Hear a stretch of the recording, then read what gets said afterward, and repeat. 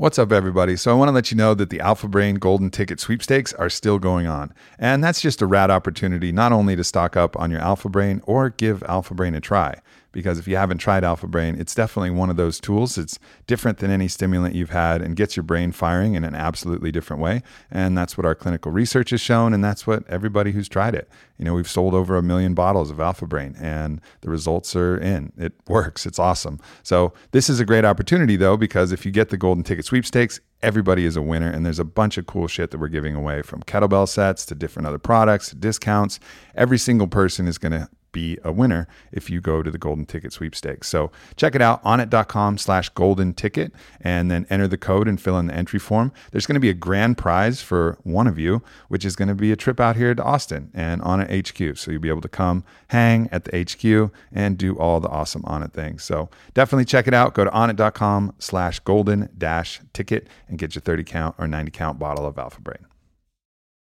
AJ Jacobs is an author that loves doing social experiments. In this podcast, we talk about his last book, which is A Year of Living Biblically, where he literally tried to follow all the rules in the Bible. And then his most recent book, It's All Relative, where he's going about building the largest family reunion in history. It's dope. He's an awesome human being, and his books are really, really interesting. Enjoy. Cousin. Good to meet you, cuz. Good to meet you.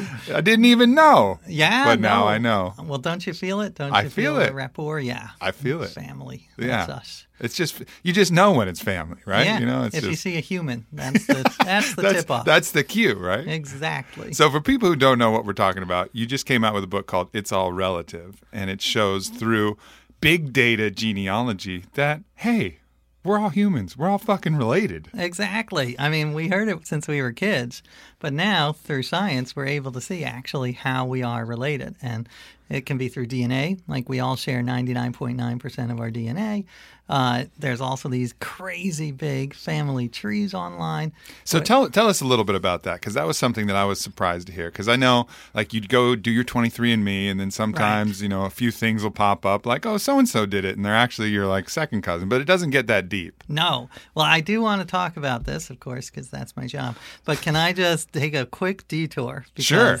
I loved listening to your podcast in preparation for this, and it was almost eerie because you were talking to Lewis Howes. Uh-huh. I think it was that interview, and you talked about the importance of gratitude, right, and that you've got to be so grateful for everything, like including the cup of coffee every morning.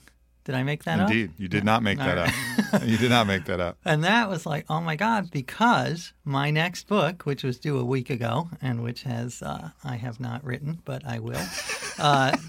The premise is I take one of my great joys, which is my daily cup of coffee, and I go around the world thanking every single person who made it possible. So I went to Colombia and thanked the guys who picked the beans. I thanked the truck drivers, the logo designers, the guys who made the tires, the guys who got the rubber for the tire. So it's thousands of people.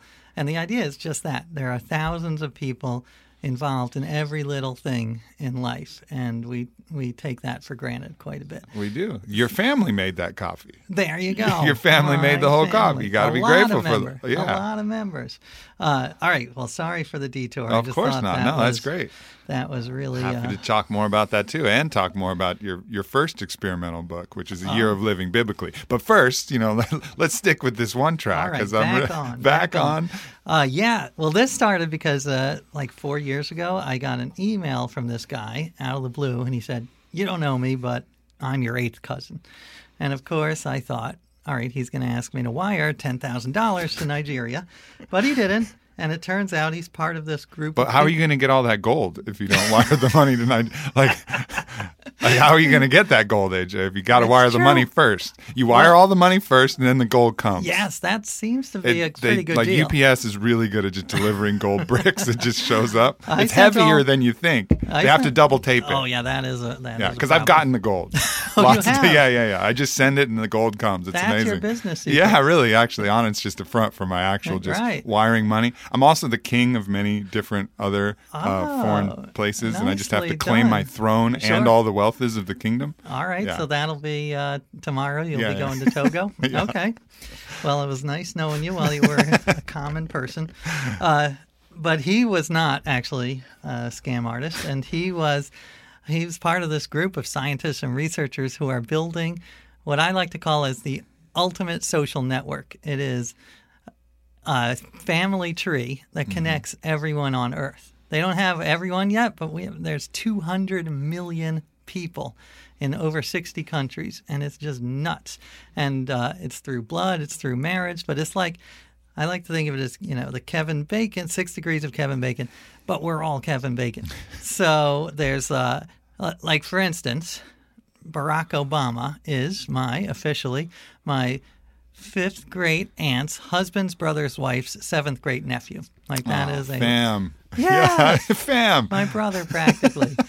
But yeah, the point is that we are all cousins, like you've heard since you were a kid, and now the farthest cousin you have on Earth, according to scientists, is probably about 70th cousin. So that's like you and a guy who grows yams in Papua New Guinea. Mm-hmm. And it is, the hope is, it's sort of quixotic, that when we realize just how closely knit we are, that people will, it's not going to end all wars, but people might be a little kinder to each other. Yeah. And there is actually evidence. There was a Harvard study last year where they told Palestinians and Israelis how closely they were related, and it changed their behavior, made them kinder. Good. So, and it's also good for business, because it is like LinkedIn. Like anyone you want to meet, you just say, "Hey, I'm your cousin." Dial it in. Would you? A good intro line. Yeah. Imagine the dating app, though. That could get really funny. That is- if you're Tinder swiping and then you're like,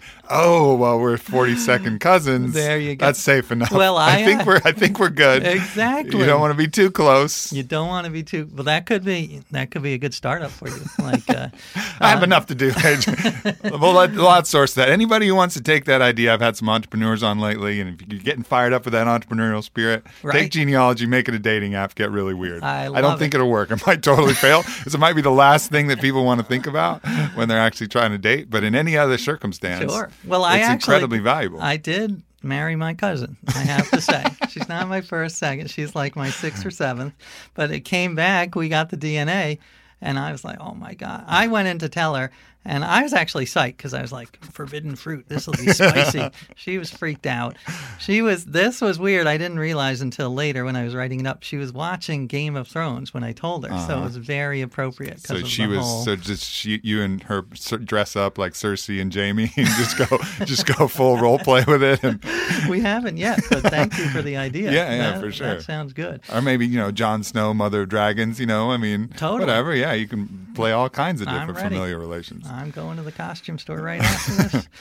I think it's incredibly important that we do this now, because there's this other movement, which is to cling so closely to your identity and to your your culture, and say, no, this is my culture, and you can't have any piece of my culture. It's protected. It's all for me, and don't even think about being a part of it. When really that's all bullshit. We're all interrelated. It's all one world culture, all one world tribe. I agree. That's what I want. Like, focus on the human tribe, or even the the conscious beings tribe. Right. Because it's weird how much we are into separatism now. It really seems in the zeitgeist, and that is not helpful to us. It's not helpful at all. No, and it's really causing, divisiveness and just the whole thing politically, everything. Every part of life is now really they're trying to separate, and the weird thing is it is also artificial, because we are all so mixed. Mm-hmm. There's these white supremacists who are taking the DNA test and finding out that they're part black or part Jewish and freaking out. And they're on these alt-right websites. There have been pieces about how they are saying, "Oh, this is wrong. These 23andMe, these geneticists are genetics deniers." Yes, they are genetic deniers. I love that. That's the new thing that's coming out. Yeah, because they can't handle that idea that we actually really are connected. And what boggles my mind in researching this book was it's not just that there's no such thing as racial purity. There's not even species purity because most of us are Part Neanderthal. There you go. Yeah. There you go. So our 2000th great grandpa, like he went out and had a little fling with a human and or a Neanderthal. And look, if it's a Neanderthal human, it may not have even been a fling. This might have been a little more aggressive. I know. I like to think you're right. It's possible. It's possible it might have been a little bit rough around the edges I know. in that encounter. I don't know Neanderthals, Yeah. so I can't speak. Maybe they That's were true. romantic. Do not stereotype No, Neanderthals. I shouldn't. There is actually, I read up on them, and their scientists say they get a bad rap.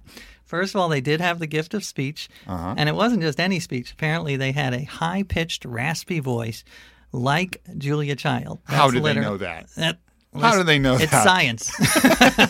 So don't argue with science. Are you a science denier?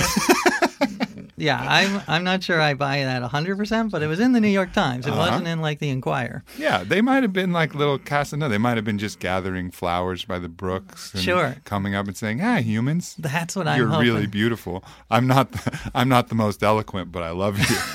Or they could have just been swinging a giant dick in a big club and going the other way. We don't know. No, I'm don't going know. for like the Romeo and Okay. Juliet. Yeah, It's like okay. their parents disapprove. But Well, they're like, we are in love. And it's not just Neanderthals. Other groups like Asians have are part Denisovan. So it's just a big old, we're mutts. And I love the muddiness of humans. And this idea of purity is just, I think, dangerous. I think it's incredibly dangerous, and I think it's a game that the ego likes to play because if you can claim separateness, then you can claim superiority, and then if you can claim superiority, then you can start to denigrate other people. Then you can, That's exactly so if the true. ego can say, "No, I'm distinct, I'm separate, and these people are worse than me somehow, so I'm superior." It's this Right. kind of It's- zero-sum game. I love what you just said. I'm going to try to record this and repeat that because I Yeah. agree. It's like in group and out group, and it's just ridiculous because we are all the same group. I mean, one thing which a brilliant scientist and I were talking about this, and he proposed one way to get people together is that when we have a common enemy. So if there is an alien invasion, then all humans would be like, oh, yeah. Yeah, we it's got- Independence Day, right? Yeah, it's that's all, right. all the premises for these movies where we can rally as a species Right. finally against the common enemy. So my idea and my pitch is somehow to turn global warming, climate change into that common enemy.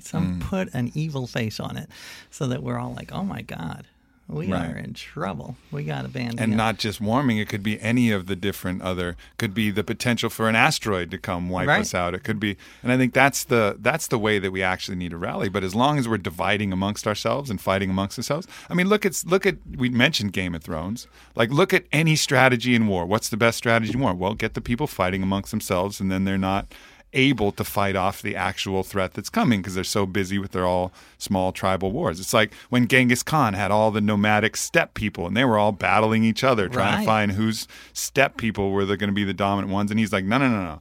We're all going to rally together and then we're going to go take over the rest of the world. It did work for You us. know, like it worked for him, right? And for us, it's not about taking over other people anymore. It's about surviving as a fucking species I know, we have- against, we've the got next so giant many- super volcano or global warming or asteroid Pandemics, or we've whatever. got AI. We've got so many existential threats that we need to band together because we can't solve them like country by country. So yeah, I love that. And even on a very local level, it has affected my mind. Like this is a trivial example. This is not apocalyptic end of the world stuff, but Judge Judy, the I do, unfortunately. Yes, I do. personally, you know No, her? Oh, no. Okay.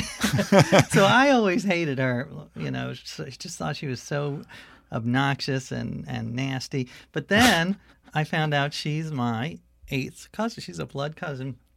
And it actually made my mind shift. I was like, you know what? Let me give her the benefit of the doubt. She's not so bad. Right. She's just cousin Judy. She's doing a shtick. She's probably a sweetheart underneath. And Sure. that's what I hope the Judge Judy effect actually could, once we all start seeing how concrete these connections are, maybe the Judge Judy effect will save us all. Yeah, I agree with that. it's the good side of tribalism versus the dark side of tribalism. The dark side of tribalism is protect your tribe and attack and make yourself superior and there's this scarcity of resources, so you got to take your tribe and make sure you survive at the cost of everybody else. And then there's the light side of tribalism, which is within the internal tribe, which is everybody shares everything. Right. We're all in it for the common good. But if we can expand tribalism to the entire world, right, then we eliminate that dark side of tribalism. That's the idea, is to try to take, I mean, it is an official cognitive bias. They call it the family bias, family heuristic, where you think, oh, this person shares DNA, I'm going to be a little kinder to him. Even though I know there are lots of family feuds. I have 3 sons, and they are scratching each other's eyes out. So it's not perfect, but it's definitely treated better. And I love what you said, because to me, I always try to make a distinction between tribalism and being part of a community. Like that tribalism I put as the bad, separateness, in-group, out-group. Being a part of a community is where you support each other, and there's so much studies on, people who go to church live longer. I don't believe in God, so I don't think it's because God's like, these guys are better, I'm going to kill all the sinners. It's because they have such a strong, knit, tight community that is really good for their psyche and for their stress level. So yes, if we can take community, lower the walls so that there's lots of mixing and matching, and then I think it'll be a better world. Yeah, I agree. And I think if you look back historically, like I did my test and I found out that I was like 87% Ashkenazi Jew, and it just like blew my mind. Like, whoa. What did you think? I didn't know. Like, you had no idea? I really didn't know. I knew that a lot of my descendants were from the Black Sea in Russia, and I knew that there was some Jewish heredity, but I had no idea what percentage that was, and nor had any idea that it was that high, and started thinking about that. And, the Jews have had a strong tribal identity, but I think even at the very drop, by calling yourself the chosen people, you're putting a big target on your back, right? Not it's a like, fan of that I'm separate, phrase. I'm separate, and you're different. We're chosen, we're not. And so, of course, it's just rife for conflict. Like, you want to create conflict, say, oh, my people, because of a certain reason, are better than your people. Yeah, that is the way that every tribe can cause conflict, rather than saying, no, we're all the chosen people, we're all same. Right. Let's figure this out And that together. is what the more liberal Jews or of course, that's what Jews, actually people believe. But I think historically there was probably... It's a problematic phrase. It's a problematic phrase. A problematic phrase. Yeah, totally. Like maybe you could do like James Altucher, choose yourself. We choose ourselves. You ever know that guy? He wrote I do. book. But yeah, no, I agree with you. So how did you grow up? You didn't grow up... Not religious. No, not religious. I mean, we celebrated Christmas, and then when my grandma was in town, we'd light the menorah and do some Hanukkah stuff too. So I got to go both sides of the spectrum. But we kind of took the religiosity out of it. And right. I've of course been on my own, experiential spiritual path where I've tried to figure out the truths that make sense for me the most. Well, and I heard about your trips down to South America. Yeah. Started with a vision quest when I was 18, and just kind of carried on from there. And that's where I've kind of developed my own metaphysical understandings, which are that we're truly on a spiritual and consciousness level all the same. Yeah. But then to bring it in all the way through to the body and the genes, and realize, no, not just spiritually, consciously, metaphysically are we all the same.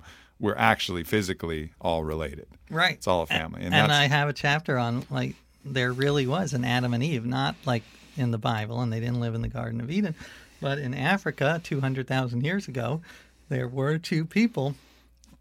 Out of thousands of people, there were thousands of wannabe Adam and Eves, but these are the 2 whose genes all came down to us. So we share part of their DNA. You, me, Miley Cyrus. So explain that to me. How is it that 2 were able to pass that? Were they just the right mutation that kind of had the genetic advantage that then distributed to the greatest number of people, and That's created exactly momentum? Right. That's exactly, and all the others just petered out. They didn't. They got to a level where they did not have descendants. One branch of their tree just stopped having descendants for whatever reason. So these 2 people, mitochondrial Eve and Y chromosomal Adam, they are all our probably about 15th great grandparents. So I do try to think of that. Like, how did it start? How did it start small though? Because you wonder, like, at a certain point you have the inbreeding issue, right? Like if it just started from them too, then they had to cross. I guess they just went out and started cross mingling immediately. Right. Well, the weird thing is they were not a couple. Oh, okay. So they were probably maybe hundreds of years apart in different parts of Africa. But you can trace it back to just kind But of that's one. exactly. And I love to think, like, when someone cuts me off on the highway, I'm trying to think, all right, what would 2000th great-grandpa think? Like, he wouldn't want us to fight, even though he probably would, because they're probably horrible tribal people back then. But it's a sort of a heuristic to try to help me be less angry. So you brought up Adam and Eve. So I got to talk to you about your experiment where you decided to live a year biblically, like following the literal word of the Bible. Right. And so you gotta tell me that story, because I haven't been able to do that much research. I want the story. All right. I would love it. Well, I grew up like you. I'm Jewish, but we had very little or no religion. Mm-hmm. I say in the book, I'm Jewish in the same way the Olive Garden is Italian. So not very. No offense to the Olive Garden. Good breadsticks. But I wanted to do two things. First, I wanted to see, am I missing anything? Because, half the world is religious. Is there some experience I'm missing in my life, and kids are the poorer for it? Secondly, I hear all the time, we follow the Bible literally. And I was like, you really? Really you do? So yeah, they're like, yeah, the Bible says homosexuality is an abomination. So, and I'd be like, well, yeah, but it also says that you cannot wear clothes made of mixed fibers, and it says you have to kill people who work on the Sabbath. So I'm like, let me see what it really would be like to live by the Bible. Let me show these people this is literal living. So you had to kill so many people that year, AJ. Oh man. Yeah, because it's not just Sabbath breakers; it's astrologers and kids who are disrespectful. I'd lose some good friends if I had to kill my astrologers, for sure. Some good I'm friends. Sorry. Man, well, that's a bummer. I better not do that experiment. That's what they say. Yeah. So that's what you got to do. But yeah, so I Stone them? Stone is the preferable. Yeah. Mm-hmm. So I thought, all right, I'm going to follow every rule in the Bible without picking and choosing. And there are hundreds of them. So I followed the famous ones like the Ten Commandments and love your neighbor. But I also followed those other ones like stoning adulterers. I used pebbles. I used a very small stone. So I didn't act, although he didn't like it. Even though it was small, he was kind of pissed off. So, but I thought it was a fascinating experiment because it wasn't one-sided. I didn't come away thinking all of this is ridiculous and stupid. There was lots of wisdom to be taken, like the idea of gratitude was big in the Bible. Love your neighbor. I'm a big fan of that. And rituals. I had never really gotten into rituals, but I think a ritual is, if it doesn't hurt anybody, it can be a beautiful thing, a beautiful way to bond. So it was a very mixed bag, and in some ways it was the worst year of my life, and in some ways the best. That's really interesting. So you actually took a pebble and found someone who you knew was adultering, and you just kind of pinged him with it. Yeah. Well, I'll tell you, I was in the middle of the year. Yeah, it was middle of the year, and I was in Central Park. I was actually getting very into it, so I looked the part. I had a robe and sandals and a huge beard. The Bible says you cannot shave the corners of your beard. I didn't know where the corners were, so to be safe, you just let the whole thing. Yeah. So I looked like good. It's good to be safe. Err on the side of caution. Totally. So I had that, and it's that was another big theme: how much the outer affects the inner, which I think you've talked about here. Just like behavior really affects your mental state. So I was looking very biblical, and a guy came up to me. And he said, why are you dressed like that?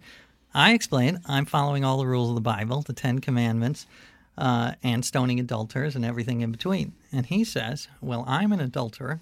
Are you going to stone me? And I said, that'd be awesome. What a lovely offer. Thank you. And I had a pocket full of pebbles because I had been carrying them around. Of course. Hoping to rush. Sure, you got to be prepared. Yeah. Can't be searching for a stone when you come across an adulterer. So I showed him. I held my hand out, and I was like, I would just throw he got very aggressive and angry, and he grabbed them out of my hand and threw them at my face. So I was like, all right. Wow. An eye for an eye.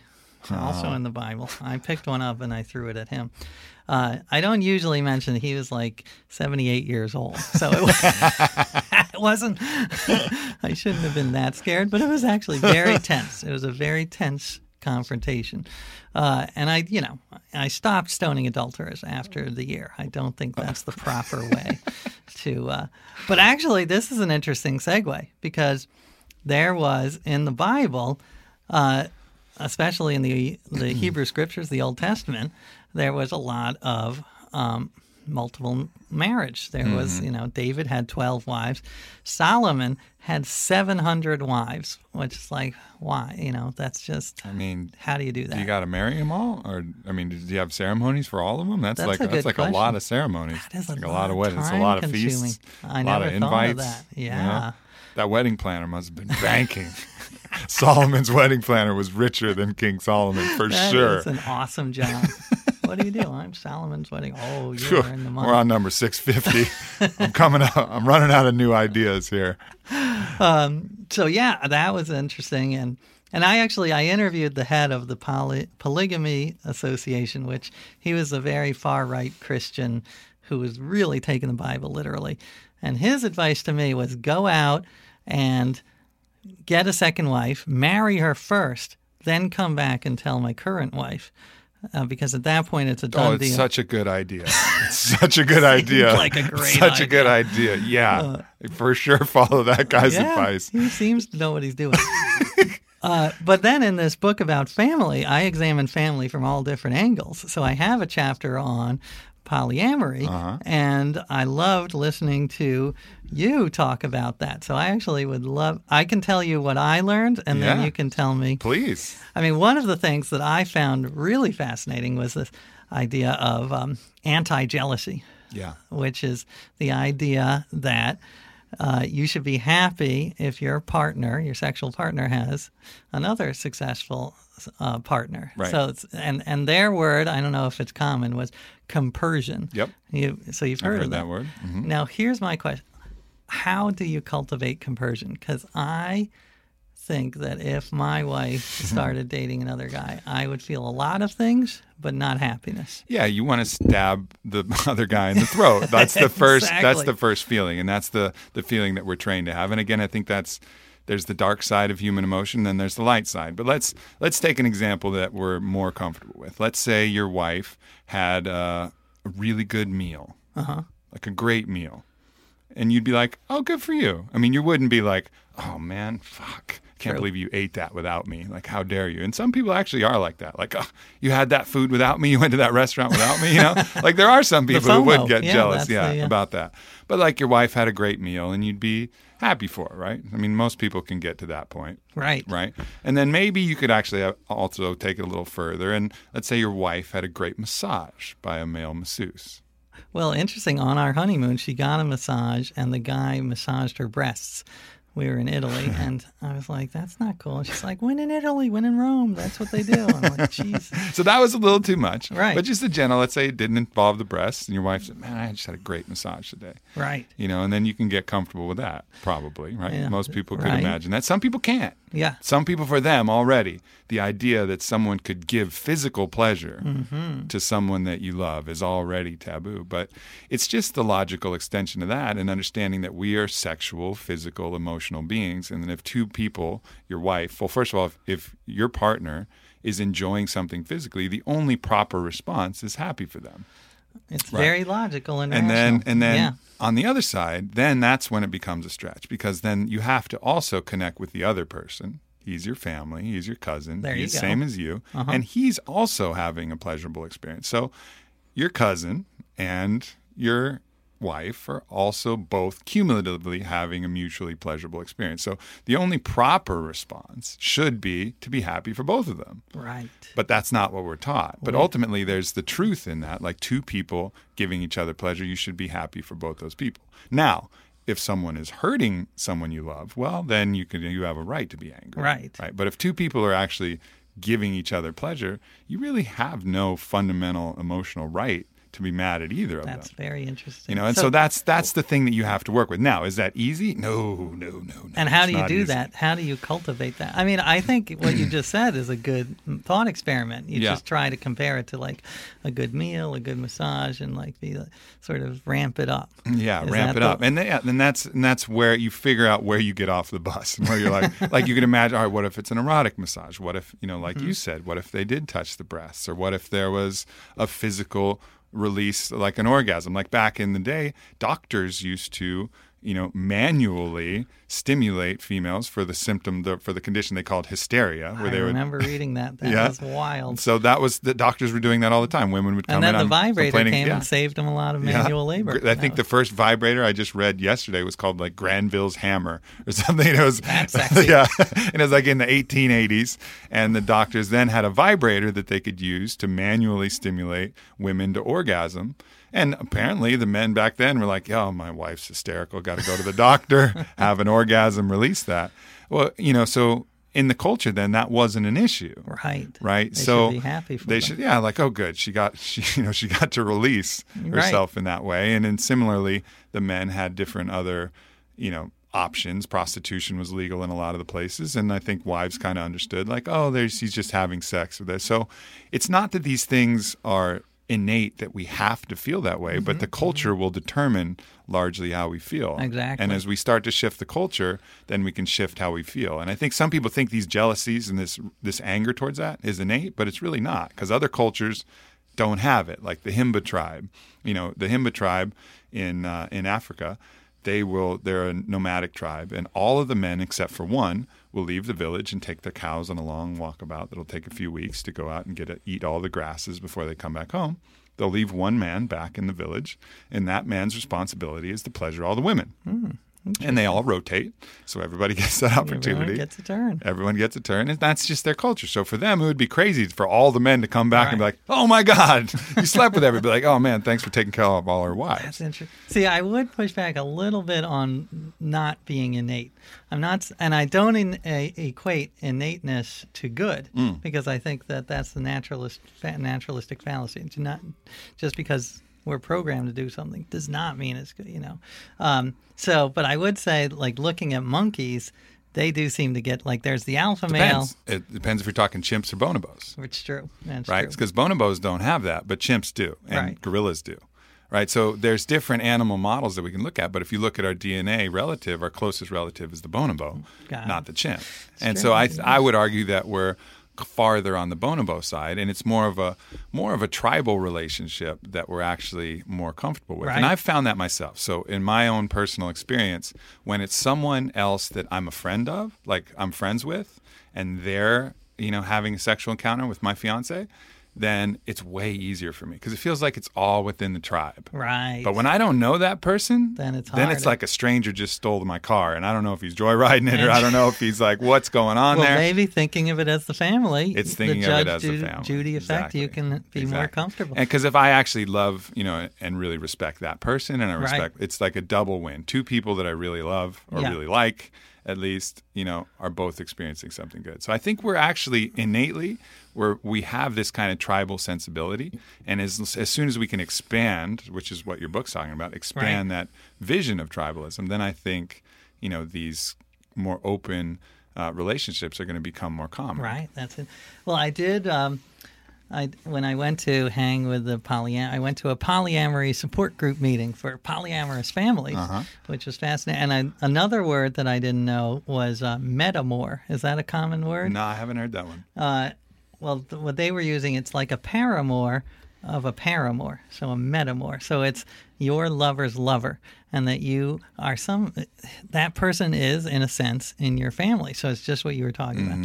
It's like you've got to have warm feelings towards the guy who's having sex with your fiance. Yeah. Which is not and it's way easier when you can get there. It's way harder when you can't. If there's any tension between you and the metamor, then it's really hard. Then that's when all of the feelings come up and the anger comes up, and it gets really, really challenging. So that's something that and this is, look, I'm not necessarily even recommending this to anybody, because it's really hard to reprogram these these ideas. And we've seen in our social group other people try it, and it's always a crash and burn. But I'm so committed to the truth that I understand philosophically and spiritually about us being same, and that pleasure is pleasure, that love is love, love is not in scarcity, love is in abundance, that I've just said, all right, I know I'm feeling these things, I recognize these things, but these are things that I can work on. Yeah. And then I'm going to lean into them and use those to help propel me to a greater understanding myself. So, can I give you my one concern, which sure. I actually have an answer to, but I'd love to hear your answer. I don't have any moral problems with polyamory, but logistically, what I worry about, sort of as someone who's a beta, I would say like beta plus, I'm not an alpha male. I'm sort of, my concern is you'd get the billionaires and men and women, and they would monopolize, they would have like 100 girlfriends, and sort of the dweeby people would be left like playing Dungeons and Dragons with each other. So that is, I have an answer to that, but I'd love to hear what you think. Well, I think that's in the old model where you would collect like a harem, or you'd collect Solomon's wives. Solomon's wives probably couldn't sleep with anybody else. They just had to wait their turn. That's not the system we're creating. You can't hoard anything. Time is, if you're not with somebody, you got to be encouraging them to be with somebody else. So, yeah, billionaires may get more turns and more access to different people, but their time is still in scarcity.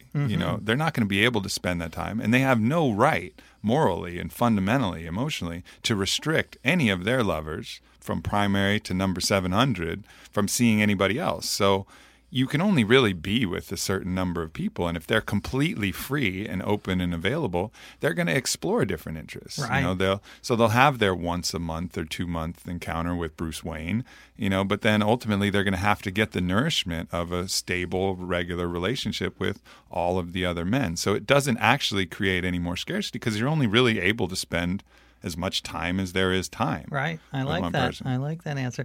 I mean, that was one of the things that astonished me about this was the logistics. And they talked about their Google calendars that they share, and they just looked like, I don't know, like a mosaic, like a Byzantine rug. Yeah, because they get really, you schedule it all out. And I'm not really into that. It's just kind of like we're free. And if it's in the flow and it kind of makes sense, everybody's free to kind of experience that without the feelings of anger or jealousy. And we can put up red flags and think like, I think that person's being a little manipulative. I don't really trust them. Like, what do you think? And we'll have those conversations. It's not like a free-for-all. But it's actually, it's also not anything planned. Like we have big orgy parties or something like that. I've actually had very few lovers in the years that, I've been with Whitney. She's had very few. But the freedom to be able to is really allows us to breathe and also allows us to be impeccably honest. Right. There is not a shred of anything that, that we have to hide from each other. Like she has, a huge crush on Jason Momoa and, who's the new Aquaman, and it's like, instead of just talking to her girlfriends about it, because her fiance would get jealous if she talked about how, sexually exciting that Aquaman looked in the new previews of the Justice League. It's something that we can all have a conversation about. And it's nice to have that, because a lot of people say, oh, it's my best friend, but they keep a lot of things from them. And truly I can say that Whitney, is my best friend because we can talk about anything. That's it. It reminds me of another project I did like 10 years ago now called Radical Honesty, where there's this psychologist in Virginia who believes that we should never lie. But he goes further. He says whatever's on our brain should come out of our mouth. So that is radical honesty, and I practiced that for a couple of months. And again, in some ways it was the greatest month of my life, and in many ways it was the worst. But because he really buys into this philosophy. So if you are with your, if you have a crush on your wife's sister, you tell your wife and you tell the sister. So, and, same with the job. Like, I hate working here. You tell your boss. So I tried that, and I'll give you the bad and then I'll give you the good. Like, the bad with things like I went to a restaurant with my wife, and we saw friends of hers from college that she hadn't seen in years. Mm-hmm. And they were like, oh, we should all get together and have a play date with our kids. So I had to say what was on my mind, which was, you guys seem like nice people, but I really have no interest in ever seeing you again because I have so many like friends from college or work that I never get to see. It's just time management, like you said. So they were not happy. My wife was not happy. I mean, we never did see them again. So in that sense, it was effective, but I don't think it was not a happiness making. So that was the downside. The upsides, there were quite a few upsides. One was just the feeling of liberation of never having to remember your lies. Like I couldn't believe how much energy goes into remembering and crafting a story.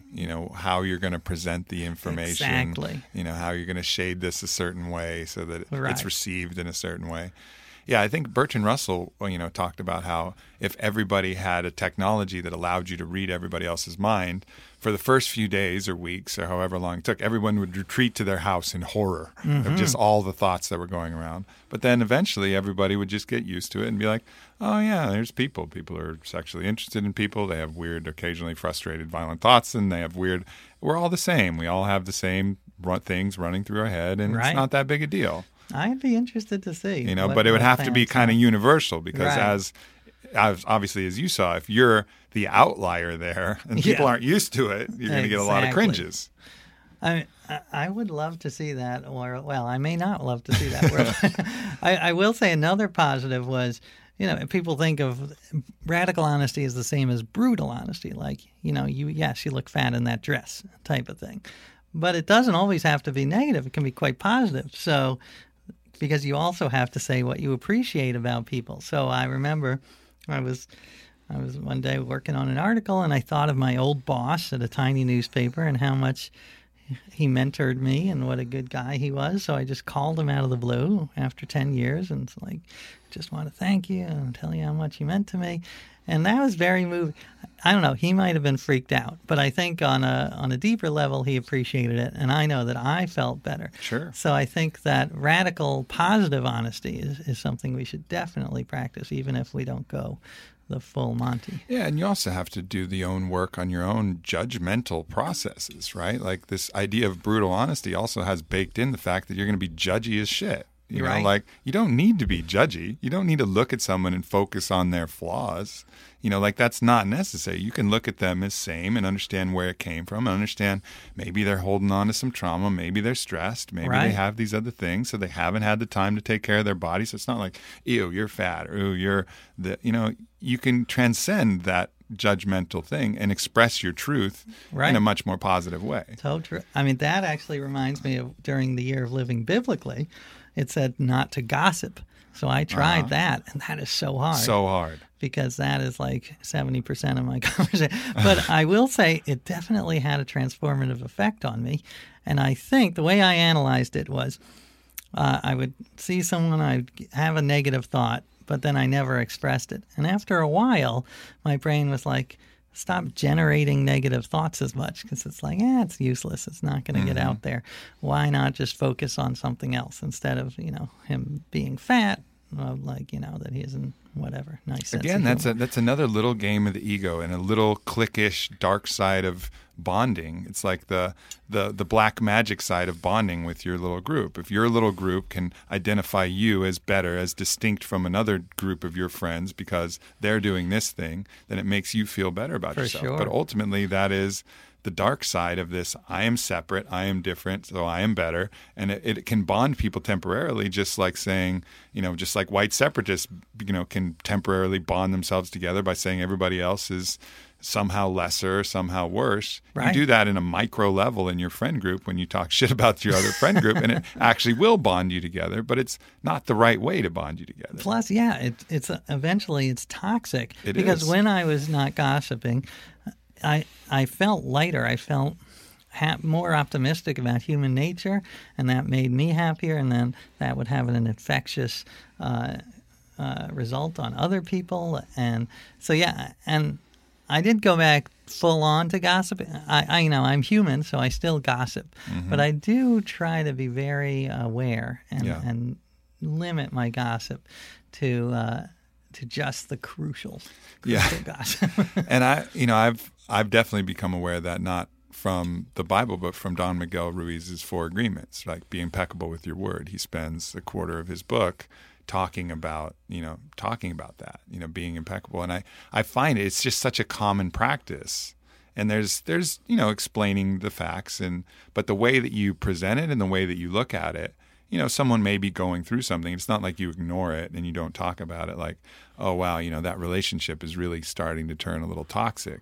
Like that can be a fact. Like you can see the symptoms of that. But instead of it being like gossipy and separatist, being like, I wonder how we could support that process that's going on. It's not a denial of things that are actually happening, but just your attitude towards it can change. So you can still talk about, if you're, two of your friends are having a hard time in a relationship, all right, acknowledge that. But instead of it being judgmental, be like, oh yeah, we've all been there. I wonder what we could do to help support them a little bit better. That is a lovely thought. Yeah. I like that. I think that's the way to do it. Because you can't, I think part-time it's so hard because you do have to talk about the things that are going on in any kind of community. The health of the community is only as strong as the health of the parts and the health of the individual bonds. Right. Obviously, like if you're at a dinner party and a couple is fighting dramatically, it's going to affect the whole dinner party. Right. So, but instead of trying to excise them, which is an option and sometimes a necessary option, you could also try to say, all right, how do we bring them in? How do we support them in a way that actually elevates them beyond whatever troubles they're going through? I like that a lot. And as you say, some gossip is not, I wouldn't even qualify it as gossip. I'd almost warnings. Like if there's, I'm a writer, and if there's an editor who's a real asshole, then I will tell my writer friends, be wary of this guy. But most of gossip, though, is gratuitous and just makes us feel good. Because as you say, it's like, oh, I'm superior to that person. It's the whole idea of Schadenfreude that we talked about with compersion and jealousy. Uh-huh. One thing I try to cultivate is self-Schadenfreude, which is the feeling of when something terrible is happening to me, I try to disconnect myself and realize, what, this is horrible. Like, I don't know what, I am, I'm having food poisoning and I'm vomiting all night and I'm miserable. Why is this happening to me? Instead, I try to think, what, this will make a fun story. At next time I'm with my friends or at a wedding toast. And then I try to think, how will I shape this narrative? Maybe try to come up with a fun analogy to when I'm vomiting out. So self-Schadenfreude, I think, is a good thing to cultivate because it helps you deal with these really horrible situations. Yeah. I talk about that as having hindsight as foresight. Like in hindsight, you'll look back at that thing and you'll tell a funny story and it'll be like, oh man, that would suck. But it's not a big deal to you in the future. And maybe it even provided value. Maybe it was a funny story and that's it. Or maybe it actually made you stronger. Maybe it taught you something about eating street food at a certain time of night. Or maybe whatever it was, there was some value. Right. And generally we look back at our life in hindsight and see all the value from everything. And a lot of us can say, yeah, you know what? I wouldn't change a thing. I learned from everything that happened. Right. I appreciate everything that happened. But at the time, we don't have the foresight to see what our hindsight's going to tell us. I love that. So, it's a great way to having put it. that through the process, be like, all right, I'm going to either get stronger from this, I'm going to learn something from this, or I'm going to have a hell of a funny story. Right. And that'll help you get through the dark times. And even if, I think we're very good at rationalizing as humans, so I think we have when we should cultivate the skill of figuring out how this made us better, even if it really didn't. And I try to tell that to him. Like one of my sons had a huge birthmark on his leg, and he had to go into surgery. But now he's got this super cool scar that everyone who sees it is like, oh man, you look badass. And so that's what I try to tell him is like, this is a metaphor for life. You've got something bad, but you got to find the good that comes out of it. Yeah, and I think people get tripped up because, they don't like when you say everything happens for a reason. Mm-hmm. And I don't like that either because I think there is chaos and there is things. But you can make everything that has happened have a reason. There you go. We have that ability to impose a reason and choose to grow stronger from the things that happen, 100%. Or we could choose to let it just destroy us, and have that victim mindset and just say, "Oh, woe is me," We could choose that too. And what's going to yield a better life? Right. Let's get real pragmatic here. Let's get real William James and just get pragmatic. The choice of saying, yeah, that had value. I'm going to grow stronger from it. And also what you just said about, trying to realize how the woe is me versus the realizing how lucky we are is a good mindset. And this, for my book on family, one of the things I like to think about is, maybe I don't like to think about it, but it's interesting to think about, is I have 2 parents and then they have 2 parents. So my grandparents had to have sex, and then their parents had to have sex. So you go back like 10 generations, there's a lot of sex going on to create you. Like the amount of orgasms that had to happen in the proper way for you to exist is mind-boggling. Yes, it is. So we got to be thankful. And the bad part is, picturing your grandparents having sex. Maybe you don't want to do that. But the good part is you got to marvel at just the improbability that you exist. It's a fun, and I haven't talked about this on a podcast before, but if you peruse any kind of the big porn tube sites, and I've noticed this trend getting way out of control, just front page of the site, like over 50%, it looks like, of the popular videos that populate have some kind of family tie or connection that's going on. That's weird. And it's like the last taboo now. That's exactly what I was going to say. That people are like taboo. Getting excited about, because this hedonic tolerance of I've seen everything. And right now that last taboo of the thing that you're not supposed to think about is family stuff. That's and it's like so weird to me. I'm like, how do you but for it to be on the front page, they're just putting what works. Right. Users are voting with their users are voting with their clicks based upon the titles. So for some reason, it's just this kind of constant so interesting pushing of taboos. I do have a chapter in my book on first cousin and second cousin marriage and what are the ethics of that. And I actually came around. I'm not going to be marching in the streets for first cousin marriage, but I don't think it should be outlawed. I don't think it's immoral, because in the United States, half of the states say you're not allowed to marry your first cousin, but half say you can. And the main argument is that you'll have kids with birth defects. But if you look at the statistics, it's pretty much the same as a 40-year-old woman having a kid, same risk. Yeah. So are you going to say, no, 40-year-old women can't have birth defects? And I spent some time with this guy who's head of the Kissing Cousins Association. He calls himself KC. And he argues it's almost like the marriage equality, gay marriage, part 2. Like, why are they being targeted? And again, as I say, I don't feel the need to march in the streets, but I also, just from a purely rational point of view, I'm like, I am not opposed to it. Yeah, I think, for me, I think it points out that anything that you go excessively taboo about, where parents have to go overboard hiding the fact that they have sex, and you can't talk about sex in the family, and it's like everybody cringes and freaks out, sex is just a natural part of life. And I think when you make something excessively taboo, I think then it locks into the centers of the brain in a weird and odd way. And, obviously, there are certain hard boundaries with sexualities in your family, but the natural loving act that created you is not something that should be revolting or taboo or like, oh my God, and where you freak out. I've been thinking about this too. I don't work in an office. I'm a writer, so I work pretty much at home. But if I did work in an office, it would be weird because it seems very dangerous to talk about sex in any way in a workplace. And I think I see the positives of this because it can very quickly turn into an abuse of power if you talk about sex. So that's the good part of this ban. But is there a way to talk about sex in the workplace without people feeling like they're being abused? Because to me, sex is such a huge part of life. It's like we wouldn't be here without it. So how can you talk?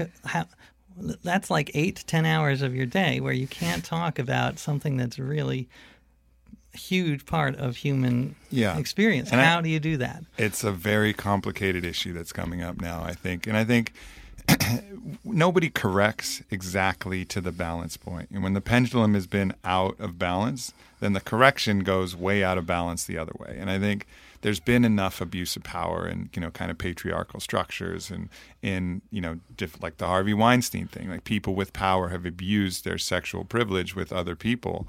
And there's been enough of that I think the pendulum is swinging the other way, where just ordinary people can't speak about one of the fundamental satisfactions of appetite that keeps life going, right? In a very non-threatening way. Just even speaking of it gets people freaked out, and I think that's the overcorrection totally that eventually is going to have to get so crazy that people are like, whoa. Let's relax, everybody. Not everybody is trying to offend you. This is sex. Sex is normal. Let's all just chill out a little right. bit. And yeah, I think it'll be very interesting to see how that plays out, because like logistically, how do you do it? Like, where do you draw the line? And but it is a fascinating topic. Yeah, I'm happy to talk with you about my sex life anytime you want. Yeah, likewise, cuz. All right. Well, we already talked about your sex life ad nauseum. Not ad nauseum. It was great. That was one of the things is in the Bible, it says you cannot touch your wife when she's in her time of month, when she's menstruating. And if you take Leviticus really literally, you cannot sit in a seat where a menstruating woman has sat. And my wife found that offensive, so she sat in every seat in our apartment, and I had to stand for the year. But so that, and I actually went into quite a bit of detail in that in my book, and my wife does have veto power. She rarely uses it, but that was one. She's like, all right, we can talk about this, but let's not go into quite so much detail about my cycle. And I think she was like, readers probably appreciate the and kudos to your wife for like supporting you through all of these crazy experiments. She's a very patient woman. Yeah. And she doesn't do it. Like, she's the control group. She's like, I'm not living by the Bible. Yeah. Yeah. That's amazing.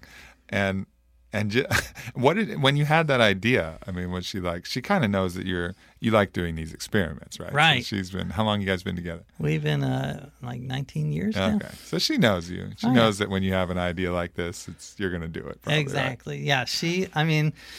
There are pros and cons for her. Like, she wouldn't kiss me for 7 months because of my huge beard, which I washed every day, like shampooed, like it was clean, but still. So. She did not. She liked when I became a little more thoughtful and like love your neighbor and not gossiping. So there were pros of that, but overall, yeah, she is quite patient. The family one, she was excited about because it's family. But the problem was I spent all this time interviewing my 17th cousins that I actually was neglecting my wife and kids part. Right, so it was right. And as part of the book, I threw this. The ending is, not to spoil it, but there was a global family reunion. So I tried to put on the biggest family reunion for the human family. So that's happened. That has happened. And how'd that go? It was, well, I get no spoiler, but it was the weirdest day of my life. It was definitely, just the people who showed up. It was like there was a rabbi, a minister, and a Buddhist monk. It was like a joke, the setup to a joke.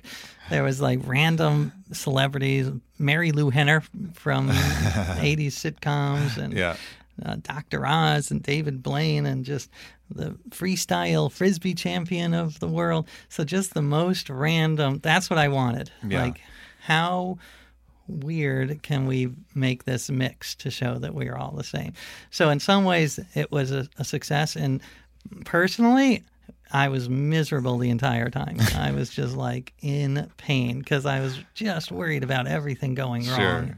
Sure. Like, when you throw a party, that's the way. But this was like a party for thousands of people. I hear you. Well, this is awesome. It's been awesome sitting down, and I'm looking forward to all your next experiments to come. This gratitude book sounds incredible as well. Definitely. Good. Well, I can't wait to read yours. I love the idea, thank you.